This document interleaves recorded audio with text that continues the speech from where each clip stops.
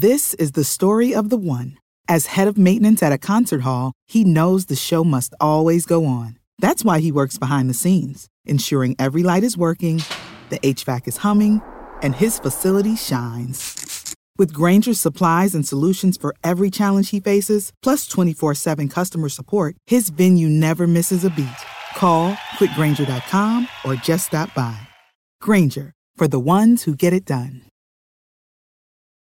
What's the easiest choice you can make? Window instead of middle seat? Picking a vendor who sends a great gift basket? Outsourcing business tasks you hate? What about selling with Shopify? Whether you're selling a little or a lot, Shopify helps you do your thing, however you cha-ching. Shopify is the global commerce platform that helps you sell at every stage of your business. From the launch your online shop stage to the first real-life store stage, all the way to the did we just hit a million orders stage. Shopify's there to help you grow. Whether you're selling scented soap or offering outdoor outfits, Shopify helps you sell. Wherever and whatever you're selling, Shopify's got you covered. Sign up for a $1 per month trial period at shopify.com/try. Go to shopify.com/try now to grow your business, no matter what stage you're in. Shopify.com/try.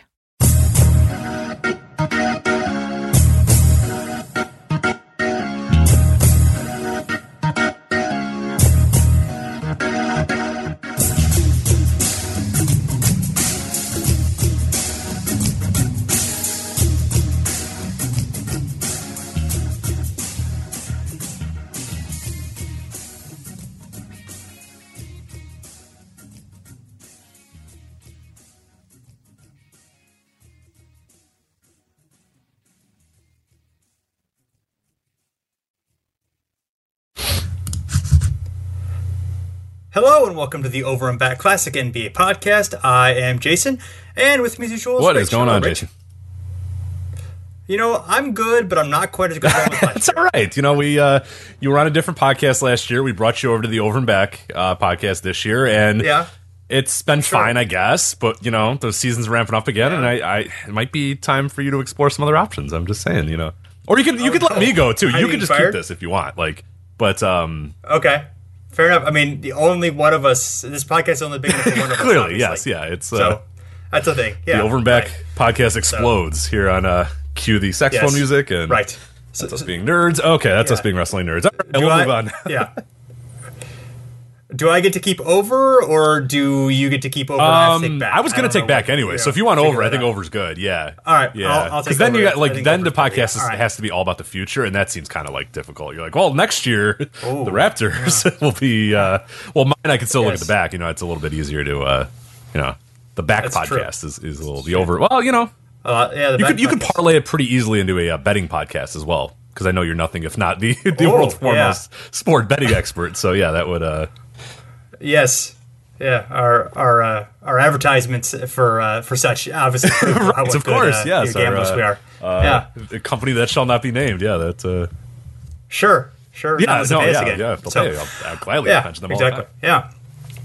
Right. Yeah. Exactly. So, Anyway, we are talking about some situations, 1 year blunders. We're talking about that as of players who ended up, with some ballyhoo going into a situation where expectations were high. They were.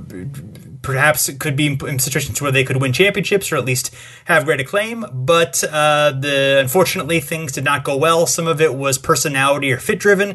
Some of it was just injuries or guys getting old, and some of it is where the circumstances just rapidly change. So we're gonna we picked 6 interesting examples of this phenomenon throughout NBA history. I'm sure there are other good choices as well. We're gonna maybe briefly discuss a few at the end of the show, but yeah, there's 2 that come to mind that are kind of going on right now where it definitely seems like the potential is there for this to be happening again. One is Jimmy Butler in Minnesota. There's been talk over the past few weeks of trade demands and not getting along with some of the young stars there. And of course, that was him being traded to the Timberwolves was quite a big phenomenon. He was expected to do great things, and he did lead them to a playoff appearance and certainly great improvement on the court. But there is always been something kind of a miss in the last year, and it's finally kind of come out. We'll see if that lasts. The other one, of course, being Kawhi Leonard in Toronto. They traded for a disaffected guy, taking a chance that he'll be able to bring them to great things in the East without LeBron, but obviously some big chance there for disaster potential. Yeah, absolutely. And with the idea that both these guys have been kind of linked to other teams as well, that a guy like a Kawhi, he might do great in Toronto this year, but if he just leaves and Toronto doesn't obviously get to the highest of highs and he's just then a Clipper or a Laker next year or whatever, then that would be one that we'd sort of consider a potential blunder in that sense. And I think one thing that was important about this when we're going through is we try to pick guys that were in their prime, near their prime, high expectations, because we had a lot of great examples of people who said, I know there was one guy in our Facebook group that said George Gervin with the Bulls. And that's a great one, George Gervin with the Bulls. But he was kind of done at that point. You know what I mean? George Gervin, it was George Gervin on the Bulls and George Gervin's George Gervin, but it was kind of done. You know what I mean? And Paul Pierce on the Nets was one that got brought up, or I think I don't know if he just played 1 year with the Nets. I don't recall if he played a few, but at that point, Paul Pierce is kind of toast. There was quite a few that we got, Isaiah Thomas last year with the Cavs. People brought that one up. I didn't really feel comfortable about that one either, just because Isaiah Thomas, I think, was a little bit of broken parts at that time. So we try to find guys that either were in their primes, were still having great careers, or there were high expectations, because there is one we're going to talk about where it's pretty obvious that the guy had kind of slowed down a lot, but the expectations were super high coming into it. So that's kind of how we judged it. Or some people brought up Dwayne Wade on the Bulls last year, and it's no, Dwayne Wade's kind of what we thought, or Dwayne Wade on the Bulls a few years ago, kind of what we thought at that point, where he's kind of breaking down and falling. So we try to keep it to just guys sort of in their prime or at the top of their career. Yeah, exactly. Right. And I think the most recent example for that is Carmelo Anthony in Oklahoma City, and this obviously just last year. You remember it on September 2017. He was traded to the Thunder from the Knicks in exchange for Enes Kanter, Doug McDermott, and a 2018 second-round pick. And the quotes after the season sort of show that, maybe this wasn't going to go well from the beginning. You and I did a podcast even, looking at this, going into it, kind of comparing it to some other, big three-like situations. We had questions about the fit, but thought, with the talent there, maybe Carmelo could kind of slide into a role where, he could be more like Olympic Melo. It's kind of the talking point there of being able to, be more of a spot-up shooter, be less ball dominant. There was some of that going on, but it didn't really obviously work out. And the quote, he said, "It wasn't a good fit. Everything was just so rushed, going from the team for media day and the day before training camp. These guys already had something in place, and then I come along in the 25th hour oh shit, Melo, just come out and join us. You can figure it out since you've been around the game for a long time. That's why it was so inconsistent. At times, I had to figure it out on my own rather than somebody over there or people over there helping me." Yeah, so, not a great start. I mean, those came out, of course, after the season, but we'll discuss some quotes that happened during the season. But it was a lot of catch-22 stuff. Oh yeah, afterwards. But yeah, and again, September 25th, 2017 is when he comes to the team. I mean, that is pretty late in the process. Things are going on. Guys have already kind of got familiar with each other, and he comes in. They had already acquired Paul George at this point, and then Anthony was, as you said, that third piece of this quote big three or whatever that was going to fit with all these other guys who had really largely been together for quite a while, with the exception of Paul George. But it didn't obviously did not work out great from the beginning, and seemed like it was kind of doomed from the start. Yeah, for sure.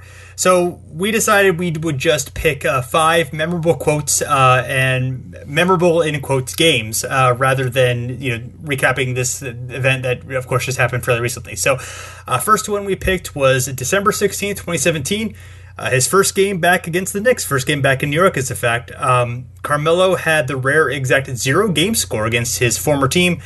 12 points on 5 of 18 shooting, and had 5 personal fouls for good measure. Michael Beasley, his quote after the game, after a Knicks win, "You got to beat the best to beat the best. He's one of the best of our era," which, I guess is true. It's kind of a, to beat the man, you got to beat the man kind of quote from it is, Michael Beasley there. So, yeah. He's not totally wrong. He is one of the best of the era, but I don't, it doesn't just happen forever. You know what I mean? Like, you can't beat, like, right. you know, it's like, you know, yeah, at a certain point, like, beating Carmelo no longer means the same thing that it meant 10 years ago. You know, that's kind of one of the issues there. Like, if you beat Dwayne Wade in the Heat, it's not like, oh, that's a world champion right there. You beat him, you've shown. It's like, well, I mean, yeah, kind of.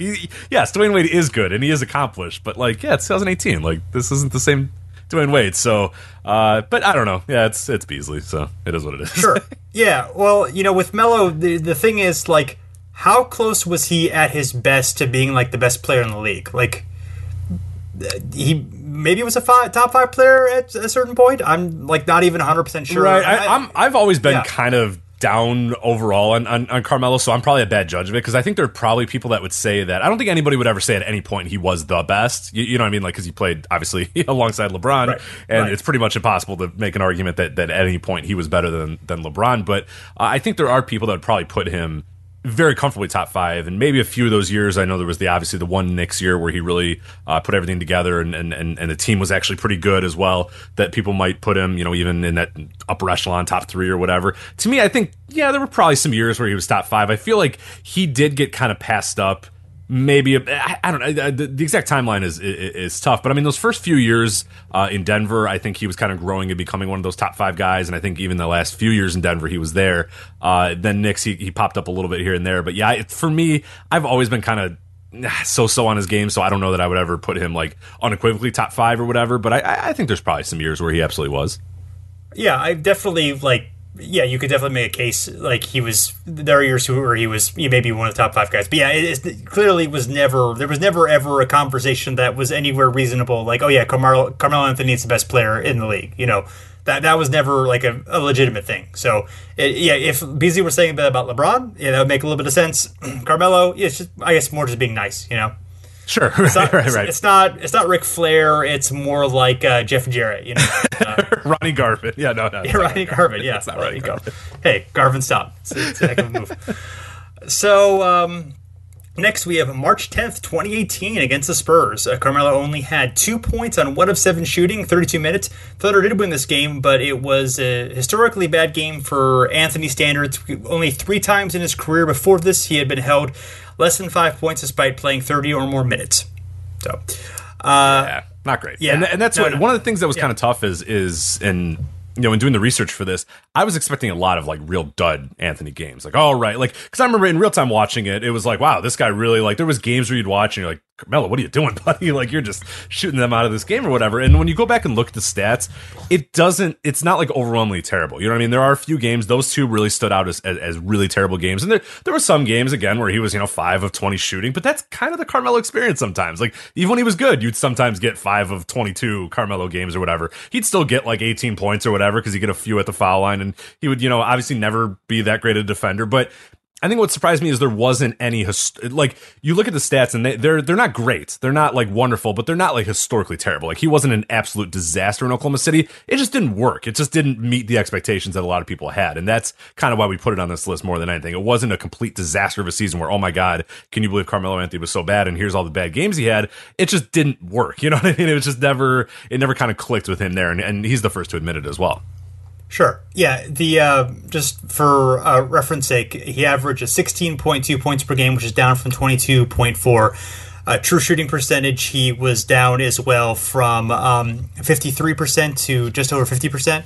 And box score plus minus, he was previous year he was negative 0.7, and last year 2018 he was negative 3.8. So those are not great indicators. No. I mean, yeah, he wasn't good. Like, no doubt he was not good. It's just like, statistically, especially the counting stats, Melo's going to get his stuff. You know what I mean? Like, Melo's probably going to score 10 points no matter what. Like, it's very hard for him to not. And that's why that game where he only scores 2 really stands out, because he plays that many minutes. He only shoots 7 times, which is rare for him. But that kind of became a theme as the year went on. Like, that March game was one of many where Melo just completely got lost in the offense. But the first few months of the year, he was getting all of his shots that he would normally get. They just weren't going in very much. But he was still, finding a way to 15 or 18 points almost every game or whatnot. But yeah, it was definitely not a good year at all, for sure. No.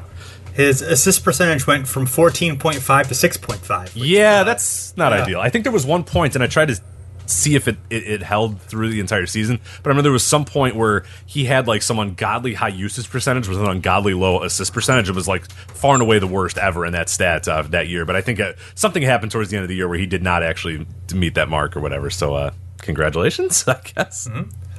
So some of the interesting Carmelo Anthony quotes early on in the year when the team was struggling a bit. They got off to kind of a rough start before, ending up with a pretty good record. Nobody's moping around. Nobody's frustrated. I think guys are angry. I think guys are pissed. That just comes from your competitive nature and wanting to win games. We're fine, man. It's on us to figure out how to be consistent. That's our biggest downfall now. We're not a consistent team, which is obviously a boring thing to say.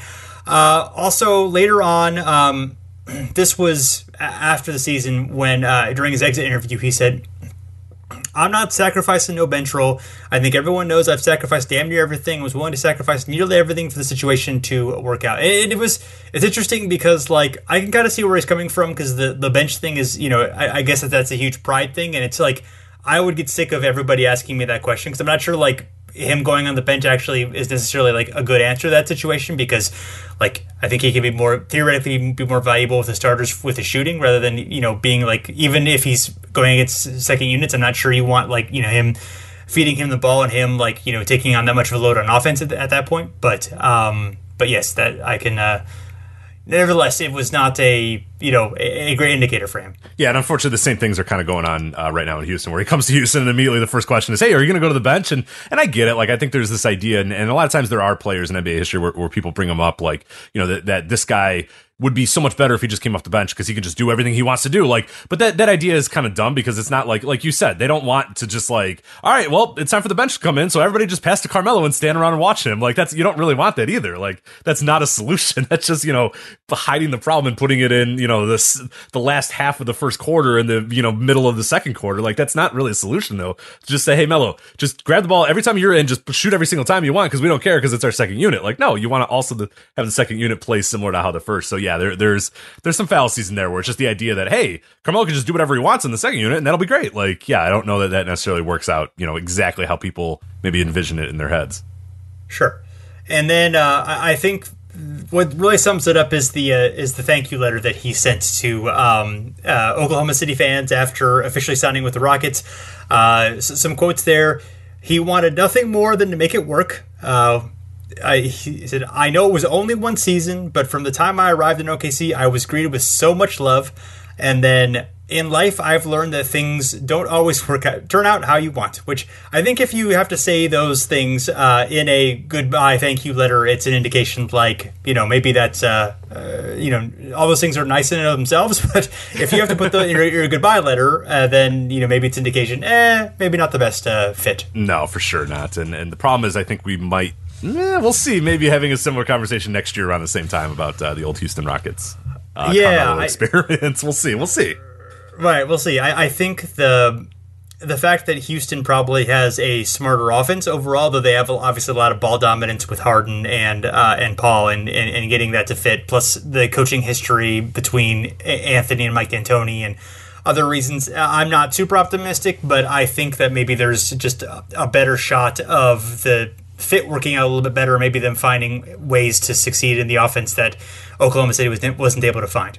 Right, and I think there's a better basketball culture around Houston as well with those guys. So yeah, I tend to think it probably will work better, and maybe this was a season where Carmelo had, the season in Oklahoma City had kind of a wake-up call and understood, okay, here's some things I have to change about my game and whatnot. We'll see. Yeah, we might have the same conversation at the same time next year, or we might say, oh wow, that OKC year was really the aberration, and otherwise he's kind of, thank God he was able to kind of transform his career, because I don't want Carmelo to be like out of the league. Like I would love for Carmelo to like hang around for another 5-6 years or whatever and kind of alter his game and be similar to Vince Carter types and those sort of guys that we're seeing right now. Like I love the idea of like guys that I watched growing up or whatever, like hanging around with, in the second chapters of their career, altering their games a little bit. Jason Terry likes, Vince Carter like, those sort of guys that I really enjoy. Dirk this year is of course going to be doing that a little bit more as well. Like I love that idea of guys sort of reinventing themselves and changing themselves as they go on. So I hope he's one of those that does it.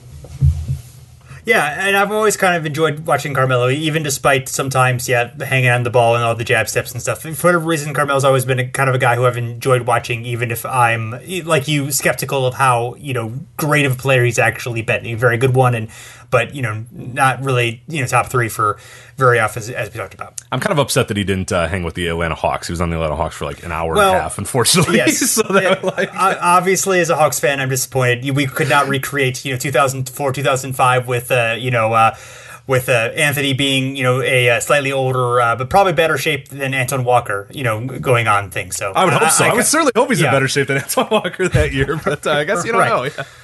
Yeah, right. There you go. All right, we'll move on to our next one here. This is an infamous one here. Dwight Howard in Los Angeles, of course, with the Lakers. Before we do this, though, again, I feel like we have to kind of do this a lot, and I feel like every single offseason we have to do this. But Dwight Howard was very, very good. Like, really good for a lot of years. He's a surefire Hall of Famer, so let's stop having even a minute of a debate about that. So this is everything that he did before this trip to L.A., and he's had, some decent runs since this L.A. year, and this L.A. year wasn't all bad. We'll talk about the bad here in a bit, but it wasn't all bad. But before that season, 6 straight All-Star games. He had led the league in rebounds 4 years, blocks twice, and his accumulated win shares, they were 87.5 at this point. 87.5 win shares for Dwight at this time. That's just Orlando Dwight. Would have put him top 20 all-time among centers. Already, if he retired, after he didn't even go to LA, he just said, you know what, I'm just going to eat Skittles all day. I'm done with the basketball. This is stupid. He'd be top 20 all-time in centers. Right now, he's 9th. He's squeezed between Walt Bellamy and Bob Lanier. So, like, Dwight Howard, good. He's an idiot. He's a weirdo, and nobody likes his jokes. But he's good, and he's very good, and he's an all-time great. So, sorry. Like, I know it sucks because he's a dweeb, but he's an all-time great player.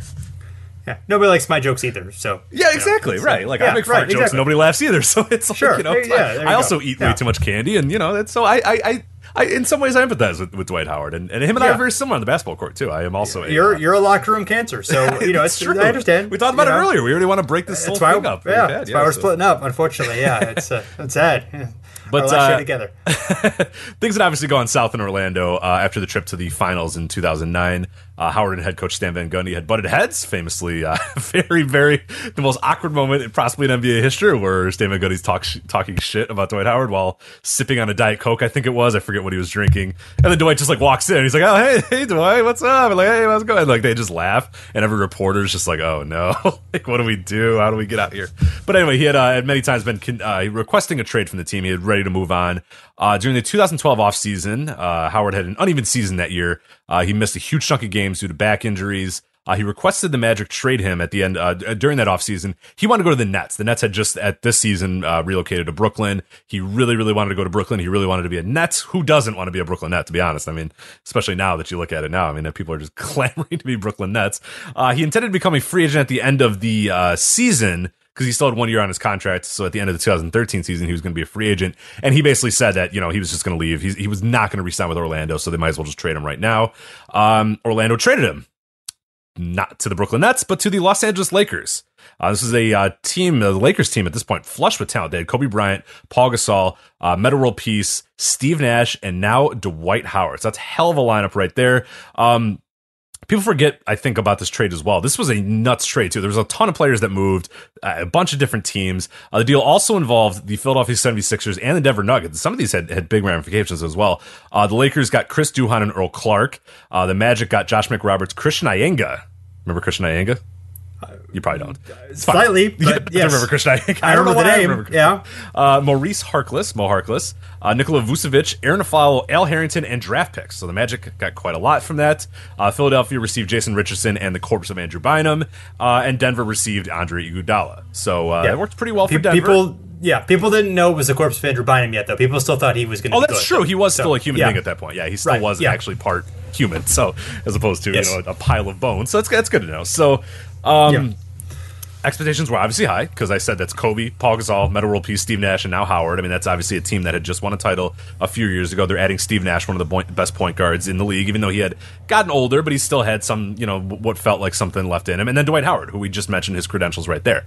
I mean, they were going to be good. Donnie Walsh, who had just recently re-upped with the Pacers to become their president, said, I think they will be good. So he kept it nice and short. Kobe Bryant on Facebook posted immediately after the trade, well, it looks like Superman has found a home. The Lakers have landed a piece that will hopefully carry the franchise long after I'm gone. I've spoken to Dwight Howard, and we are locked and loaded to hopefully bring back the title. So expectations were sky high. Things were pretty untenable, even at the time, even at the beginning. Dwight Dwight Howard's quote immediately following the trade. I found this pretty interesting, and I don't remember this happening at the time. He says, right now, it's about today. And today is the day that I'm here with the Lakers. And that's the only thing that matters. Whatever happens a year from now, we'll wait until that time. But right now, it's all about me starting fresh. I don't like that. You know what I mean? If I just acquire you and you're like, well, today is today, and I'm with the Lakers. We'll see about later. But yeah, that's probably an untenable quote from the beginning, and maybe peeked into a little bit of what was going on. And obviously with Kobe Bryant being Kobe and Dwight having the temperament that he had, it seemed like it might have been an issue, but it felt like Kobe was so good at that point, and Dwight was so good, and Steve Nash was so good that they were going to make this work no matter what, even with Gasol and Metta World Peace. They had the infamous Sports Illustrated cover, the Now This Is Going to Be Fun, showing Howard and Nash in their new Lakers uniforms. Spoiler alert, it was not fun. It was not fun at all. No, after not so fun. They lost their first 8 games in preseason, and they started 1-4 in the regular season. Head coach Mike Brown was fired. Bernie Bickerstaff assumed interim duties, and then former Phoenix Suns coach Mike D'Antoni was brought in to be the full-time coach. I mean, hey, he worked with Nash. It's Mike D'Antoni. This will be great. It didn't really go that much better. They began the season 15-21. This is their worst start since 1994, so that's quite a while there.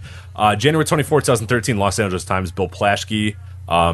His headline is Dwight Howard is at the center of the Lakers issue.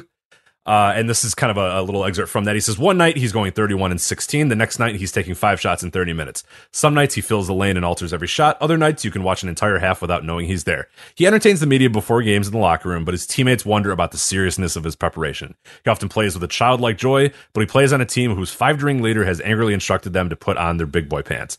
If there has been a flame extinguished, it happened in a Memphis locker room this week when Bryant challenged his heir by wondering if Howard found it difficult to play with him. Howard reportedly did not stand up to Bryant and seemed despondent afterwards, and that's no sign of a future Lakers leader. So Kobe's not happy, Dwight's not happy, the Lakers are bad.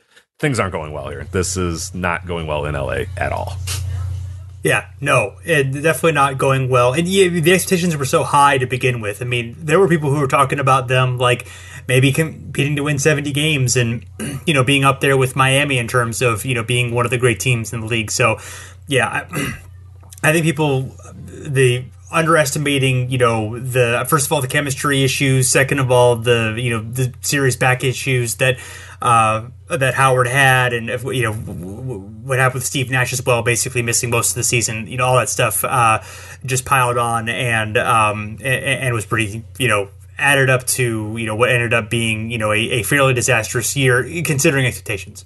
Absolutely, and yeah, the Nash. We should of course note that Nash had a ton of injuries as well, back issues as well, so he missed a majority of the season. It was pretty much a non-factor, and a lot of the Lakers seemed to get old really quick. Like Metta World Peace was kind of on his last leg and getting pretty old, and even Kobe was starting to show some signs of you know, kind of slowing down a little bit. But regardless, throughout the season, Howard he was upset he was not getting the ball enough, and he felt that Kobe Bryant was shooting too much. That is probably likely, both of those things.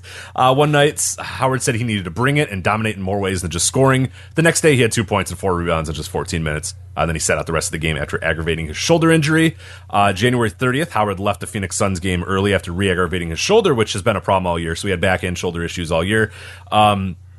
Brian, after the game, says that Howard worries too much, quote, that's a quote, worries too much, and, quote, doesn't want to let anybody down. And he urged him to play through the pain when Pau Gasol was sidelined with a torn plantar fascia. So they didn't have Pau Gasol because he had injuries, and Kobe essentially saying, suck it up, man, and get out there and let's play.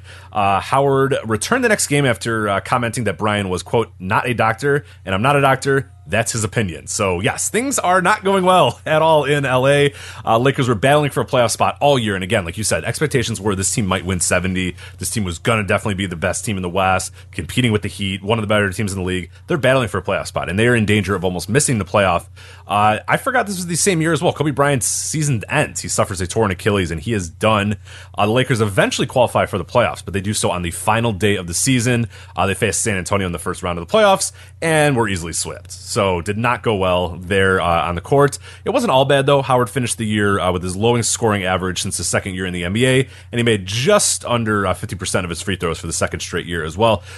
Regardless, though, he was the league leader in rebounding. He ranked second in field goal percentage, and he only missed 6 games all season. So despite all the ideas of him having like shoulder injuries and back injuries and whatnot, he played through a lot of the pain. Yeah, he missed a few games here and there, but yeah, he only missed 6 games all season. He was eventually named to the All-NBA third team, and that was after 5 years of consecutive first-team honors. So he had jumped down to the third team this year, but still made an All-NBA team.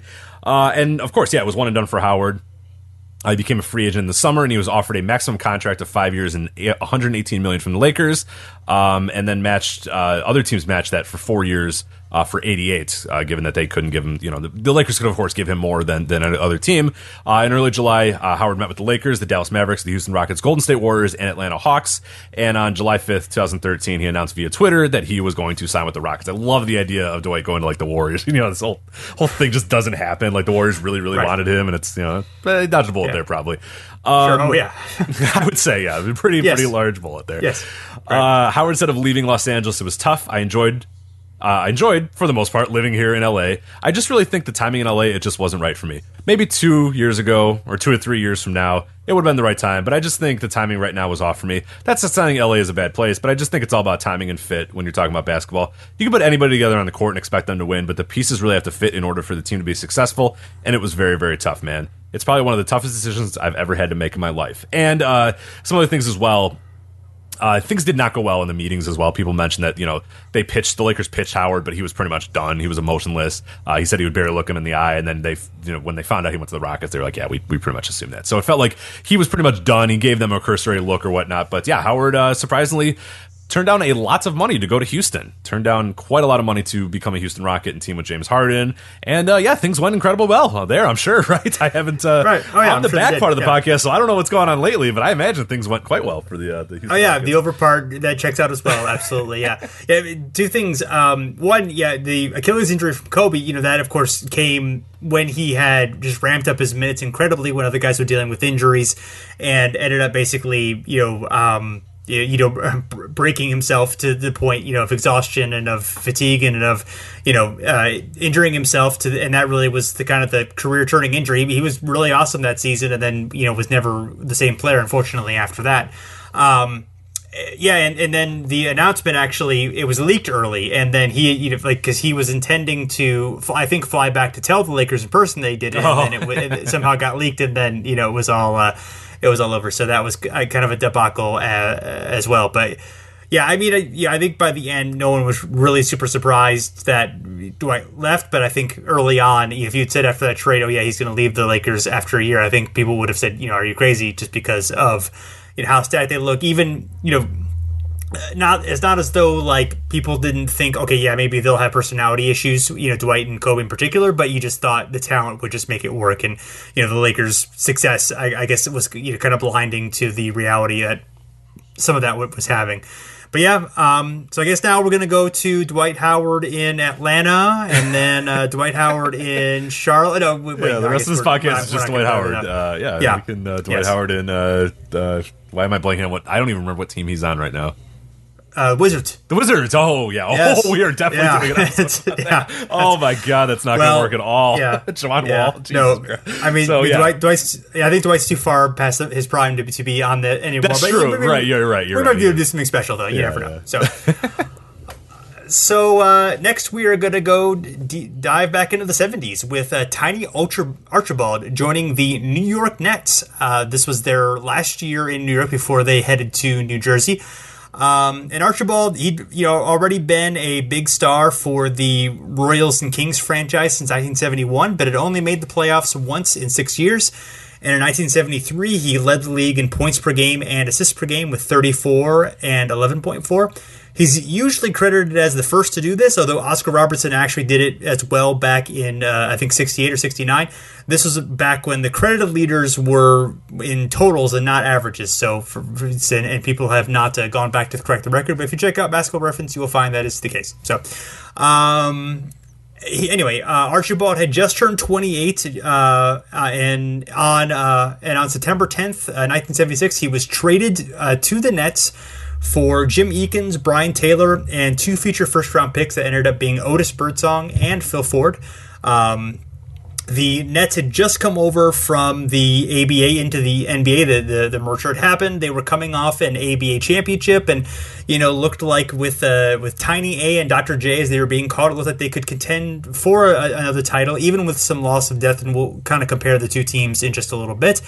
Archibald later was quoted as saying, I came from Kansas City to Long Island. It was great coming to New York. I thought I was going to play with Irving. I was ecstatic about the trade, and this was a homecoming for him. He bought his mother a house close to Nassau Coliseum so she could watch him play nightly. He'd grown up in New York, so, homegrown guy coming back home, looking like, they're going to be a marquee team. Unfortunately, things did not work out so well, because on October 20th, 1976, just 50 days after the trade for Archibald, the day before the season began, the Nets traded Irving to the 76ers for $3 million in cash to pay for some merger-related expenses. And it's really weird, because you would think that the Nets probably would not have acquired Archibald if they had had any idea that they couldn't afford Irving, but you would think like 2 months before that, they would have had some idea. Yeah, it's strange. Yeah, this is a weird one. I don't know. Yeah, it was, what would have happened that would have made it like, okay, now we actually have to trade this. Now we absolutely need this money. Like not like, a month ago. Like you kind of knew the expenses were terrible, right? Like you knew that you probably were going to have an issue. Why did it have to be right now at this point to do it? So they had to pay the $3 million or expansion fee, and then they also had to pay the an extra $3 million for being in the Knicks territory, and I'm not sure if that was totally apparent when the merger happened, or if that became apparent a little that's later, possibly that he came in and the Knicks were like, what are you doing? Like, okay, all right, well, we'll make them pay $3 million, and then the Nets were like, oh yeah, no, we don't really have that money, so that it's so. Yeah, I don't know. There's some odd disconnect there. I'm not sure. Yeah, it's not the first time though, and it won't. It wasn't the last, of course, for NBA teams. We kind of now think of it like they're just flushed with cash and just unbelievable. But at these times, little things like this are especially in the 70s, NBA was a little tricky, especially former ABA teams too. Not exactly the most financially stable league in the history of. I just think to have such a unclear idea of your finances seems a little weird. But I'm not. They haven't really gotten better about that. So. No, well, through many, even though now they're owned by, very different people than they were then. It's kind of tradition for the Nets to just not kind of have any awareness of anything going on around them. So, yeah. So the Nets, if you look at the 76 team versus 77 team, there were 7 players who played on both teams. From the 76 championship team, they lost Julius Irving, Brian Taylor, and Jim Eakins. They still had Rich Jones. They had Tim Bassett, Al Skinner, Kim Hughes. Not a whole, not a murderer's row here. And one thing, in addition to Archibald's injury, they also had John Williamson only played half the season with the team, so they had a lot of guys out. So theoretically, I think they could have had, if Archibald had been healthy and if they'd have had Irving, I think they would have definitely been a deep playoff contender, maybe a championship contender. But they had lost some of their depth. They'd added Jan Fran Bredikoff, who was pretty good young player, but they weren't exactly they still would have been a little bit tough. But I think they definitely would have been there. But now. Archibald had a foot injury after 34 games in the season that kept him out for the rest of the season. But when he was there, his performance actually was pretty good. 20.5 points per game, 7.5 assists per game, 52 true shooting, 2.2 box score plus minus. All were right around his numbers from the previous season. Unfortunately, things did not get better for Tiny.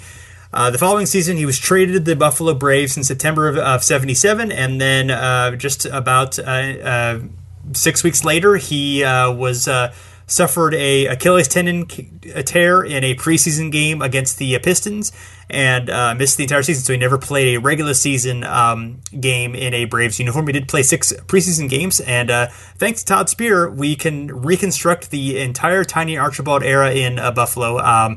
Only one of those was an actual NBA city, which was Buffalo, his final game there against the Pistons. He also played in Grand Rapids, Michigan, South Bend, Indiana, Syracuse, New York, Portland, Maine, and Louisville, Kentucky. So fun Tiny Archibald facts. Yeah, those are great stuff. Yes. And then later on, he ended up becoming part of the Clippers and Celtics franchise swap, which after struggling a bit early with some conditioning issues and then clashing with Celtics coach Bill Fitch, ended up carving a big role in the 81 championship team and for 5 seasons with the Celtics. In fact, he ended up making more all-star teams with the Celtics than he did with the Kings, which I found kind of fascinating. Yeah, no, that is, yeah, I I knew he was obviously had played a big role in Boston, but I had never really thought that he'd made 3 All-Star games there. That's pretty cool. I mean, obviously, there's the 81 year where he was a huge part of it. But yeah, I'm shocked that he made 3 All-Star teams with Boston. It just caught me by surprise. And 5 overall, his entire career. Right. I mean, also, kind of shocked that he only made 2 with the Royals. And I think that's the more shocking part. Maybe not that he made them with Boston, but that he didn't make more prior to that. So that's pretty nuts there. He was hurt 1 year, and I think the first year he didn't play a super amount, but still, I'm surprised by that one. And the people that don't know, because you had mentioned it, and I think a lot of people listening probably do know this, but in case you don't, when you say the Clippers Celtics franchise swap, what are you referring to there? I think we know about that. We've talked about it before, but maybe if you're just jumping in there, you might not be like, wait, does Clippers and the Celtics swap franchises? Like, sort of, kind of. Yeah, right. Basically, yes. So the short answer to that question is the Celtics owner by that point was Irv Levin. He wanted to move the franchise to San Diego, and the NBA did not want to move obviously the Celtics franchise, it's Premier Coaster franchise, to out of Boston. So the Braves are government is good. See, sometimes government oversight is good. Like if you just let the Boston Celtics would be playing in San Diego right now, that would be bad. Sure. We don't want San Diego Celtics. Yeah, I like San Diego. I don't want the Boston Celtics in San Diego though. So. Sure. Yeah. So yes. So the Buffalo team was struggling. Their ownership was bad. They'd sold off a lot of stars, so they worked out a deal where they were able to essentially swap the owners of the franchises, swapped ownership of the franchise. I think even legally the Celtics, the ownership or whatever, the franchise be named that behind the team name or whatever was actually, was officially traded. So I think if you want to get absolutely technical in the same way that we like to get to about New Orleans and Charlotte history, I think very technically the Celtics franchise, would continue along with the Clippers, and the and the Braves franchise would continue along with the Celtics, but obviously they swapped the franchise history and all that good stuff. But yes, in the midst of all that, they also swapped about half the players on the teams as well, and swapped some draft picks that were involved as well. It was, in fact, the Clippers were very close to getting the pick that ended up being Larry Bird, but that cooler heads prevailed there, and they were able to avoid that for the Celtics. Yeah, so definitely a weird year. Yeah, you can do some other research and read about it and stuff like that. I think we've never done a show specifically on it, but we've done some shows on bad owners and on wacky wacky stuff in the 70s. So dive back into our archives, you'll find some more in-depth discussion about it. Yes, we've definitely had an episode almost exclusively about John Y. Brown or whatever, and have Maverick owners and all that sort of stuff. Yes, so definitely want to check that out if you get a chance. But that'd be fun to kind of explore maybe for an episode of itself one of these days. But all right, move on to our next guy here. This is Chris Webber on the Golden State Warriors, and this is a pretty famous one as well. Webber was selected by the Orlando Magic with the first pick of the 1993 NBA draft, becoming the first sophomore since Magic Johnson to be the number 1 overall pick, but did not last long in Orlando because he was immediately traded to Golden State Warriors in exchange for Penny Hardaway and 3 future first-round draft picks. And now this trade always kind of... at the time, if you read stuff, people were angered about this because Orlando was in some cap issues. They were looking to kind of get, a lesser paid guy in a Penny Hardaway. They were looking to kind of get some future draft picks or whatnot. It seems weird that a franchise that was as young as Orlando would be in this situation, but they kind of were. They tried to get good right away. And especially once they drafted Shaq, it was okay, let's get this thing rolling as quickly as we can. So it ended up being a trade that, in retrospect worked out pretty well. I mean, obviously Chris Webber and Shaquille would have been a fun little tandem, but Penny and Shaq were a fun little tandem, and obviously they made it a finals trip, and a lot of good success came of this trade and stuff. So yeah, it's pretty cool to see that it ended up working out for those. But yeah, it was at one point kind of just a salary dump to get a guy who's going to get paid less. Well, Rich, I mean, Betsy DeVos needed another yacht, so of course, all right, yeah. So obviously the Magic had to make that deal. I mean, that is our director of education. I forget what her name is exactly, but she's bad at whatever her job is. All right, let's move on here. So Don Nelson, he's kind of happy though because he just got Chris Webber. He says this is the year we've got to make a statement with our big people, and we did it without losing any of our nucleus. We've been trying to get some size for a long, long time. Now we have a fellow who can play power forward and some center for us. I feel this team is ready to challenge anybody next year. That's Warriors coach Don Nelson. Don, you're in. Howard, like Howard, as we mentioned before, the Dwight Howard trade. Chris Webber did not seem all that invested in the deal either. He had spent pretty much the last 2 months talking about playing with O'Neal, understanding that he's definitely going to be the number one overall pick and he's going to go to Orlando and everything that's going to happen. That didn't happen. Of course, the quote was, maybe I wasn't the right thing for them. This is still a great thrill to be the number one player in the draft. This is a dream come true. Don't take away my dream come true. So I don't know what he within that he was like, oh, wait, no, I'm happy. You're not happy. Why are you not happy? I'm happy. You're good. But he probably wasn't that happy. Anyway, he'd have a great year in Golden State, though. He had 17.5 points per game, 9.1 rebounds per game. He won the Rookie of the Year award and led the Warriors to the playoffs. They were eventually swept by the Suns in the first round. But yeah, getting the Warriors back to the playoffs, everything kind of worked out. I mean, on the court, it seemed like it was great. Webber was doing well. Nelly Ball was playing like crazy, and things were great. They made the playoffs, and yeah, everything's going to go great for the Warriors, the next generation of the Warriors. And yeah, there were some issues, and there were a lot of issues. Nelson wanted to make Webber a post player, despite Webber's superb passing ability and good ball handling skills for someone of his time. Webber, he really disliked playing a lot of time at center in the quote, Nelly Ball system. Nelson and the Warriors attempted to acquiesce Webber's demands. They acquired center Ronnie Cycli in the offseason so that Webber could move to power forward. But right after they did that, Webber exercised a 1-year escape clause that he had in his contract, saying that he had no intention to return to the Warriors. Golden State eventually re-signed him and then did a trade, sign and trade immediately, sending Webber to the Washington Bullets for forwards Tom Gugliotta and 3 first-round picks. So they got their first-round picks back that they traded away, but they also replaced Webber with Tom Gugliotta, and that was not as good of a trade. But the quotes afterwards, man, these are something. I got these from the incredible, we've talked about this many times, but the incredible NBA trades Tumblr, where if you don't follow that, that he goes into insane detail about every trade. And when I say every trade, I mean every trade. Robert Pat gets traded for somebody and you hear 100 quotes about Robert Pat getting traded in, 1997 or whatever. Really great stuff there. So definitely check it out. NBA trades on Tumblr. This is from Chris Webber. He says, listen, I've had coaches that were absolute jerks. I mean, they screamed at us all the time, but you still have to respect people. You don't yell at them. Why did we draft you in front of little kids in the stands? That's all Chris Webber had to say after it. Don Nelson was a little nicer, but also kind of throwing some digs at Webber as well. He said, this is not a happy day for us. This is not the way we anticipated the Chris Webber situation. We were building a championship team, and Chris Webber was a part of that. But circumstances did not turn out that way. I don't know what I've done in the past that made Chris so angry at me that he would want to not play for me.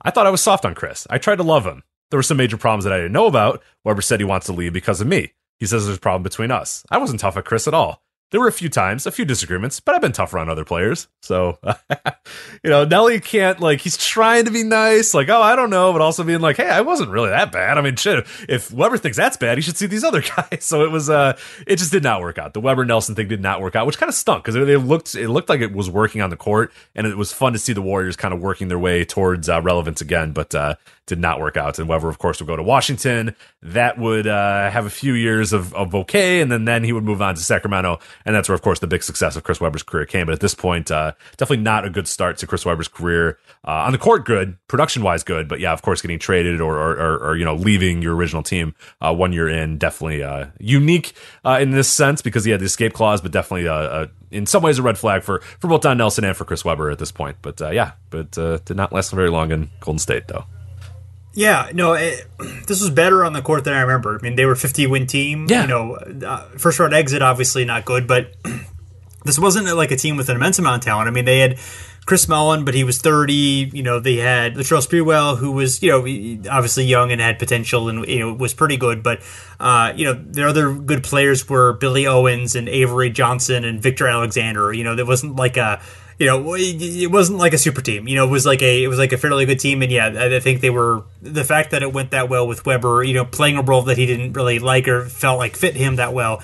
And I'm not really sure and necessarily, obviously, Nelly Ball kind of became the way of the future. I'm not necessarily sure it was the best for Webber at that point, but his I don't know, his stretchability was that strong. Although obviously his passing and so many other things that he did were really awesome. And obviously, the idea of small ball centers at the time not in vogue like it is today. But yeah, that's an interesting situation. It seems like there's just a real it's more just a personality disconnect, and neither guy necessarily, unless there's obviously maybe just things they're not telling us.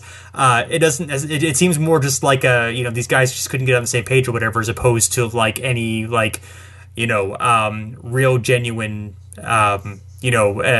It's more puzzling than like a personality clash between Dwight and Kobe. Like that one seems like obvious in retrospect. This one seems just like a little bit more because like there aren't like a whole lot of like 100 other incidents of these guys getting into like personality issues with other guys. It just seems unique to these two guys in the situation. Yeah, and they're just unique again that like Weber had that opt-out clause and stuff, and there was a little bit rookies had a little bit more power at that point. So, of course, 1999 did quite the number on rookie contracts, but there was a time where like rookies, and that's a big reason why Weber eventually got traded from Orlando to Golden State, because they thought he was going to just command too much and have a little bit more, and guys had that power. So if Weber, he just said, "Hey, I'm not happy here. I'm going to move on." So but it seems weird though, because never before or after has we ever seen like a guy be able to have that much power in a way as a rookie, and that the idea wasn't just, hey, we're going to make this work, or hey, we're going to try to make this work out. It was just like Weber was like, no, I'm out, and I'm done. And so it was definitely interesting. I think Tim Hardaway missed that entire year as well. It's interesting to wonder what they would have done if Hardaway would have played the entire time, because they were a really good team, and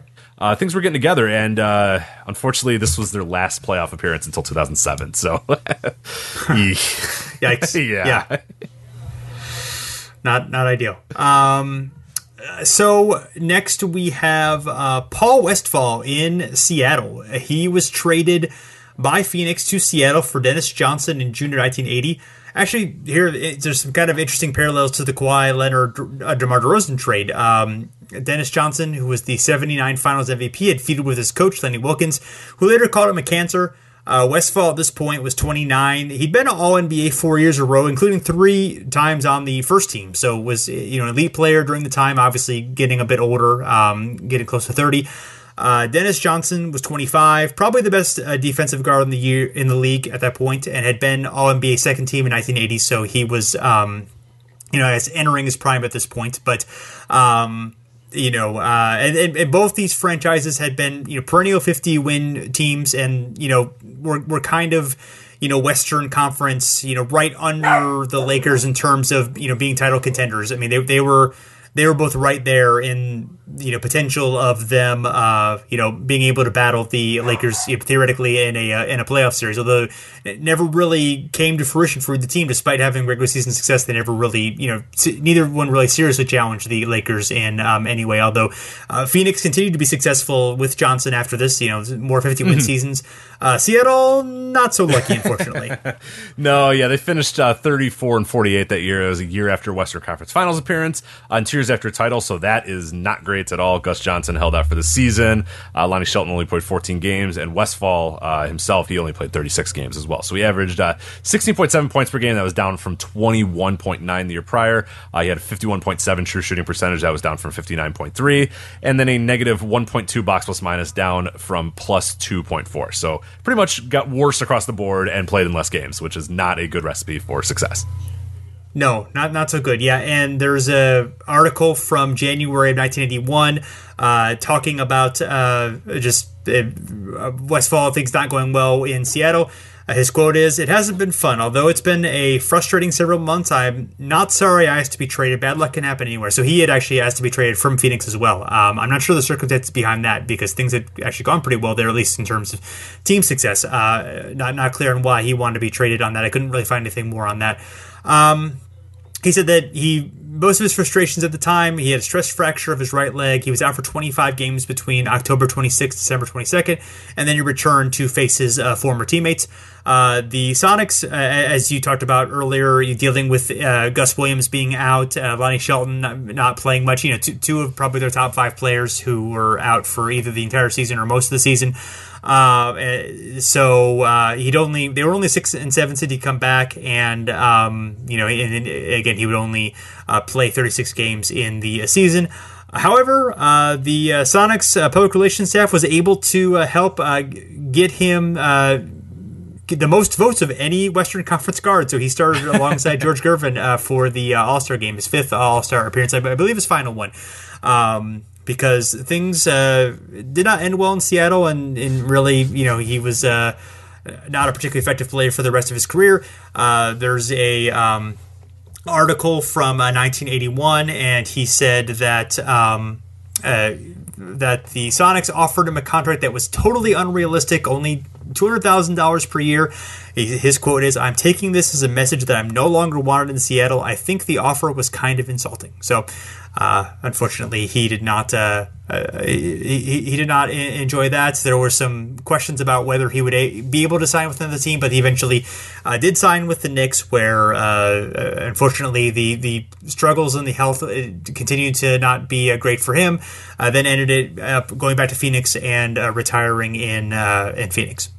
Yes, so that's kind of an unfortunate thing there, but yeah, I mean, all things considered, you were hoping that was going to work out a little bit better for every end there, especially Westfall in Seattle. It felt like that would be a good fit, but it just didn't. Yeah, it just did not work out, and his body kind of betrayed him at that point. And a guy who was once a really great player ended up just being kind of a guy, and it did kind of stink. So he's a guy again where, like, yeah, if you look back at it, you're like, well, Paul Westphal wasn't good, like, yeah, but yeah, the expectations were very high coming in there, especially with that Seattle team that was one of the best in the league at that point. Had just been off as we said earlier, finals 2 years ago, and then Western Conference Finals the year prior. So yeah, the expectations were very high, and obviously those expectations were not even remotely close to met, and it's particularly with Westphal and the rest of his career, definitely not met whatsoever. Yeah, right. And in retrospect, yeah, the age was, he was just at the age, but he'd been super healthy going into that year. Right. He'd played 81 or 82 games the last 4 seasons. He'd had a lot of success there. It wasn't like it was inevitable that, things were going to go badly.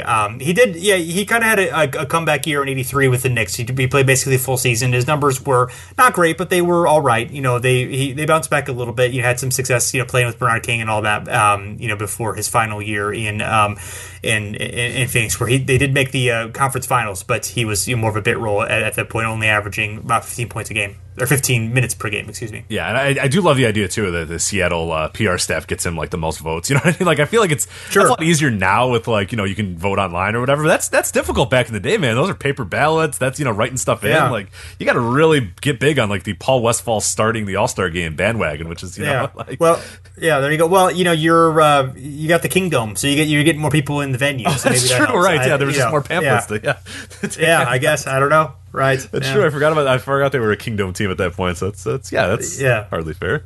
Exactly. That's pretty good there. All right, and then what I believe, our final one, we have a few little other examples here, little quick examples, but our final big one is Scottie Pippen in Houston. You know about this one, of course, after winning his second three-peat with the Bulls. They went into rebuild mode. Jordan retired, Jackson retired, Rodman was, Dennis Rodman. He moved on to do whatever the hell Dennis Rodman did afterwards, the Lakers and the Mavericks and all that sort of stuff. But Pippen, he still felt he had some stuff left in the tank, and he was looking for greener pastures. In January 1999, this is the lockout, of course, so we're jumping the season up a little bit here. So this is January 1999 and no one has played yet. The league officially announced the deal. Scottie Pippen will be traded from the Chicago Bulls to the Houston Rockets immediately after the lockout ends. This was a sign and trade here. Pippen had talked to the Rockets about signing with them as a free agent. It was not immediately clear why he agreed to a sign and trade. This was at the time a report, but other teams were known to be discussing other sign and trade deals with Bulls general manager Jerry Krause.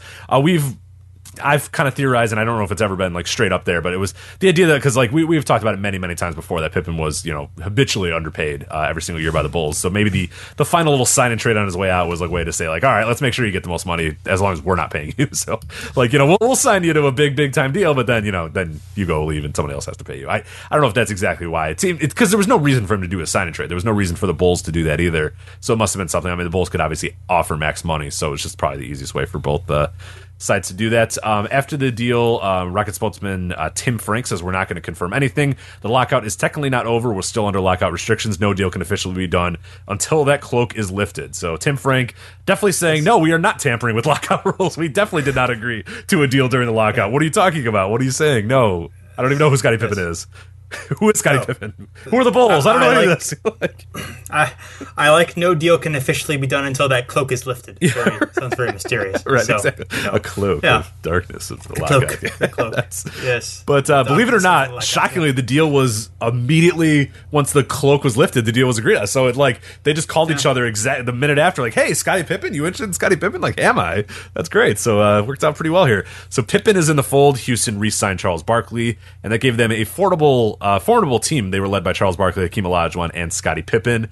At this point, again, like, you're looking at those guys and going, okay, well, Barkley's a little old. He had been having some issues. Pippen obviously had his back issues last year in Chicago. Hakeem Olajuwon is up there in age, but still, they were there was a lot of expectation with this team. They were praised very well. Pippen, after the trade, received a lot of publicity. He had a solo cover of Sports Illustrated. The headline, though, not that generous. The headline is less about, Scottie Pippen's emergence in Houston. He had a solo cover, but the headline was, should we still love this game? So it was basically reacting to the lockout. So the lockout happened, we're annoyed. Do we still love this game? But Scottie Pippen, on his own, in a Houston Rockets uniform, is on the cover of Sports Illustrated. So that's a big deal. I mean, expectations are, again, high, and similar to the LA thing, doesn't always work out all that well. The subhead on this article as well says the renovated Rockets.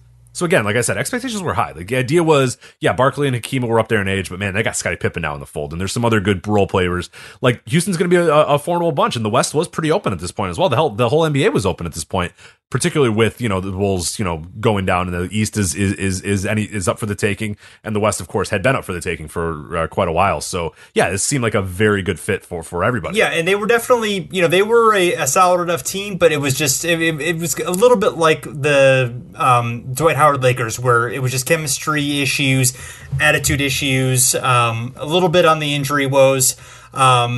Pippen had an infamous run-in with the law. He was detained under suspicion of DUI.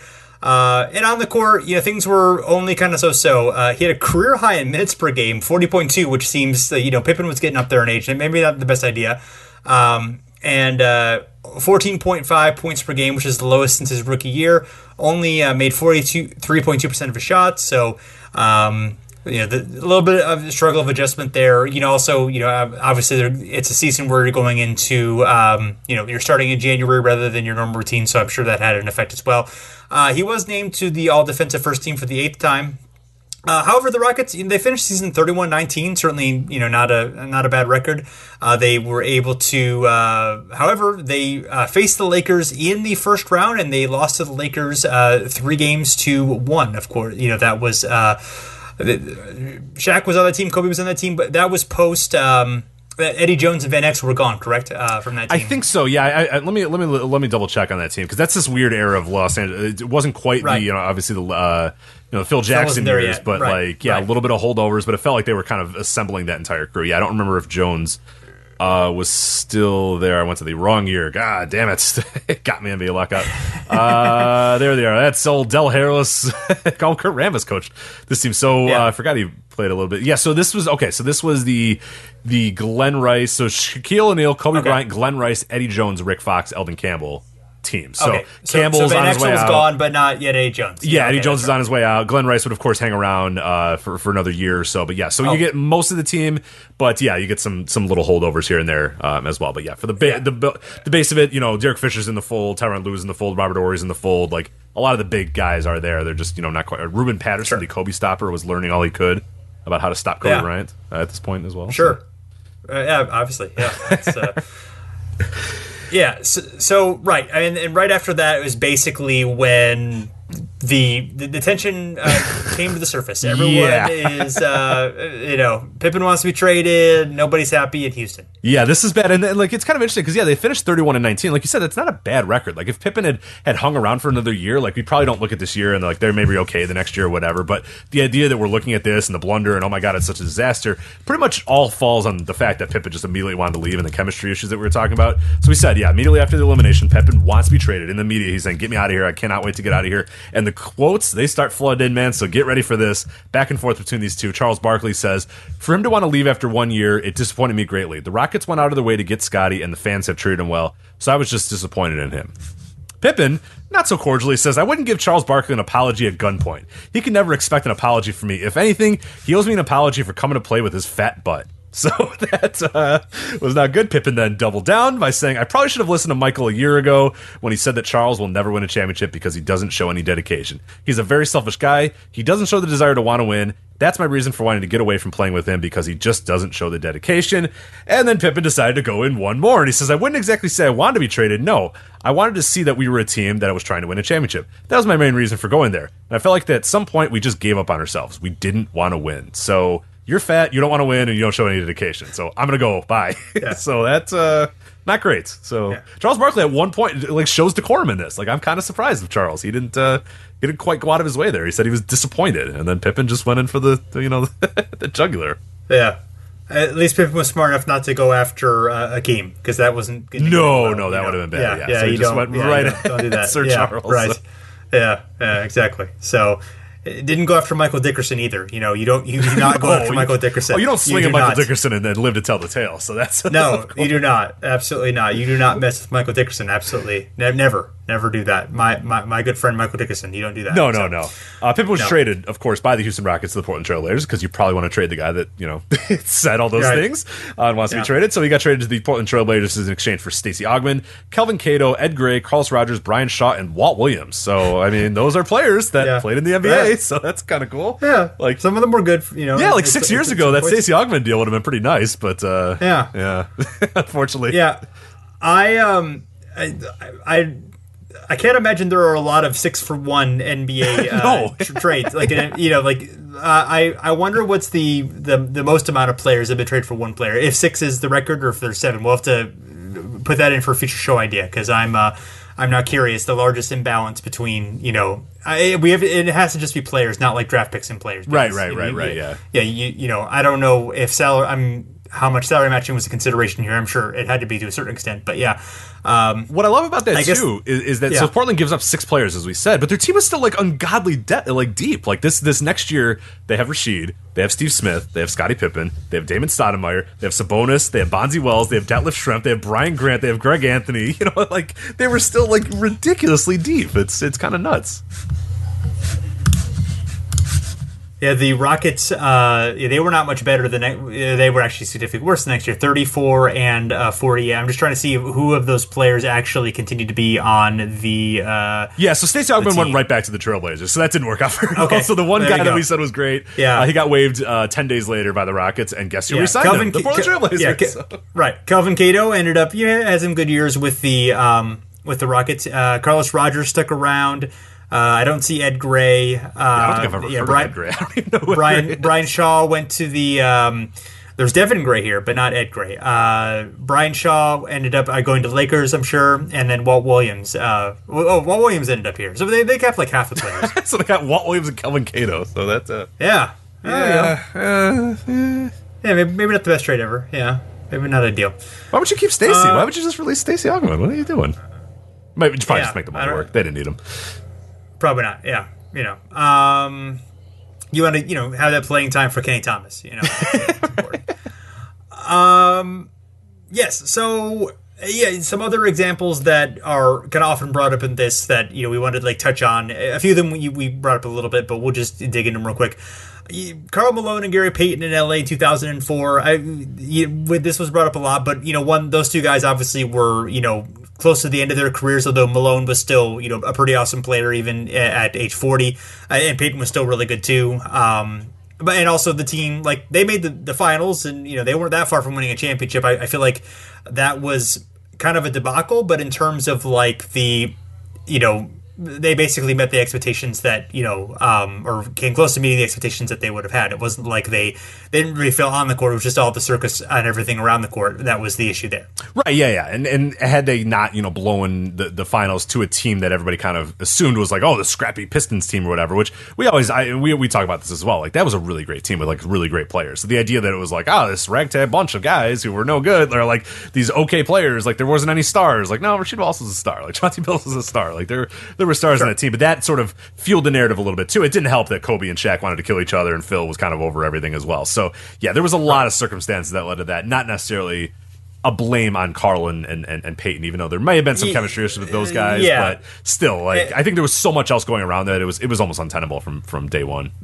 Yeah, I know there was some fit issues with Payton and not really fitting into the triangle, and some issues there. But basically on the court, they achieved what was reasonable to expect of a team. Coming 2 games short of winning a championship or whatever. It's fairly good.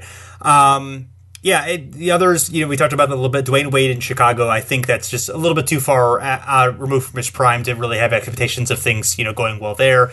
They certainly, maybe a playoff contender, but certainly not a championship one. Iverson in Detroit, again, I think that was one where that was an interesting wrinkle because of Iverson, going to this team that had, made 6 straight conference finals or what have you, and, we're looking for a shakeup. there. So that I think that went worse than expected, but I don't think expectations should have been, particularly high in that case. And then Isaiah Thomas in Cleveland, as you talked about, going in, I think that people knew about the injury. I think there was more expectations that he would be able to play earlier and that he would be able to, contribute. But he was also a guy where he really had like one awesome season before them, but it wasn't like he had a huge resume of being like a star for a long time. It was more like he'd become a really good player, but it wasn't like he was. I don't consider it comparable to these other situations because he just hadn't really had quite the same track record as the other guys. Yeah, no, and that one doesn't quite work for me a little bit because there was obviously some injury potential concerns with the Cleveland thing as well, and yeah, there was a lot. So I don't know. I don't know if it's quite fair to put that, and that again might be sort of a catch-22. But I don't know that anybody was like, "Oh, Isaiah Thomas is on Cleveland. This is going to change the game now. They're ready to go. Like they're ramped up." Like I think there was definitely healthy skepticism immediately upon Isaiah going to Cleveland. So I don't think it was that everybody was like, "Oh, this is what's going to turn the tables for them." So yeah, that's sure. That's a little tough. Where the other guys we talked about all had pretty high expectations coming in. Right, and I think Isaiah. The other thing is that like.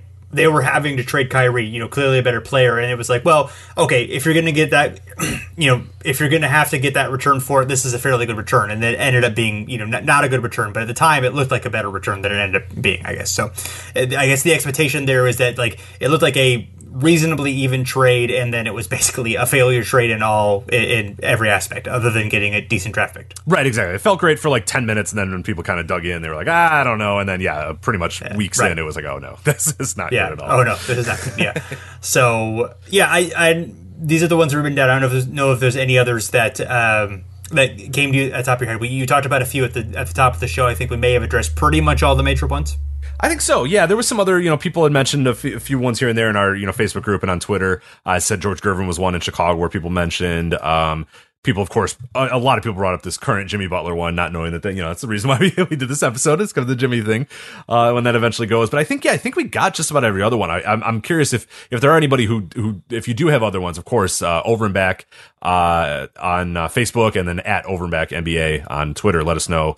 If there was ones that we missed, ones that you really like, ones that you think that the one name. But again, try to keep it guys in prime. I think that makes it a little bit more fun when you try to think of guys that were really good. But yeah, most guys stick it out at least one more year. It was tough to find it. You know what I mean? Like we came up with some ones, and a lot of them are recent examples. But yeah, guys usually hang around for at least one or try for another year and a half or whatever, get traded the next deadline. So it's really hard to find just one and done guys that are in their prime. But I think we did a pretty good job of finding some. So. Yeah, this was fun. Fun subject to explore. Some things I learned that I didn't know about or hadn't remembered about in a long time. So always fun to do that. Hopefully listeners enjoyed it, and they can find us. Of course, you mentioned our Twitter and Facebook pages. You can also find us at The Step Back at fansided.com, and we've lots of other great stuff going on with the season ramping up. There's going to be season preview content. There's other good articles and podcasts going on there, so you should definitely check all that out. And you can also find us on iTunes, Stitcher, TuneIn, wherever you listen to your podcast. We are there. We appreciate ratings and reviews. It makes us feel better about ourselves, and that's obviously very important. So thanks everyone for checking us out, and we're back again soon.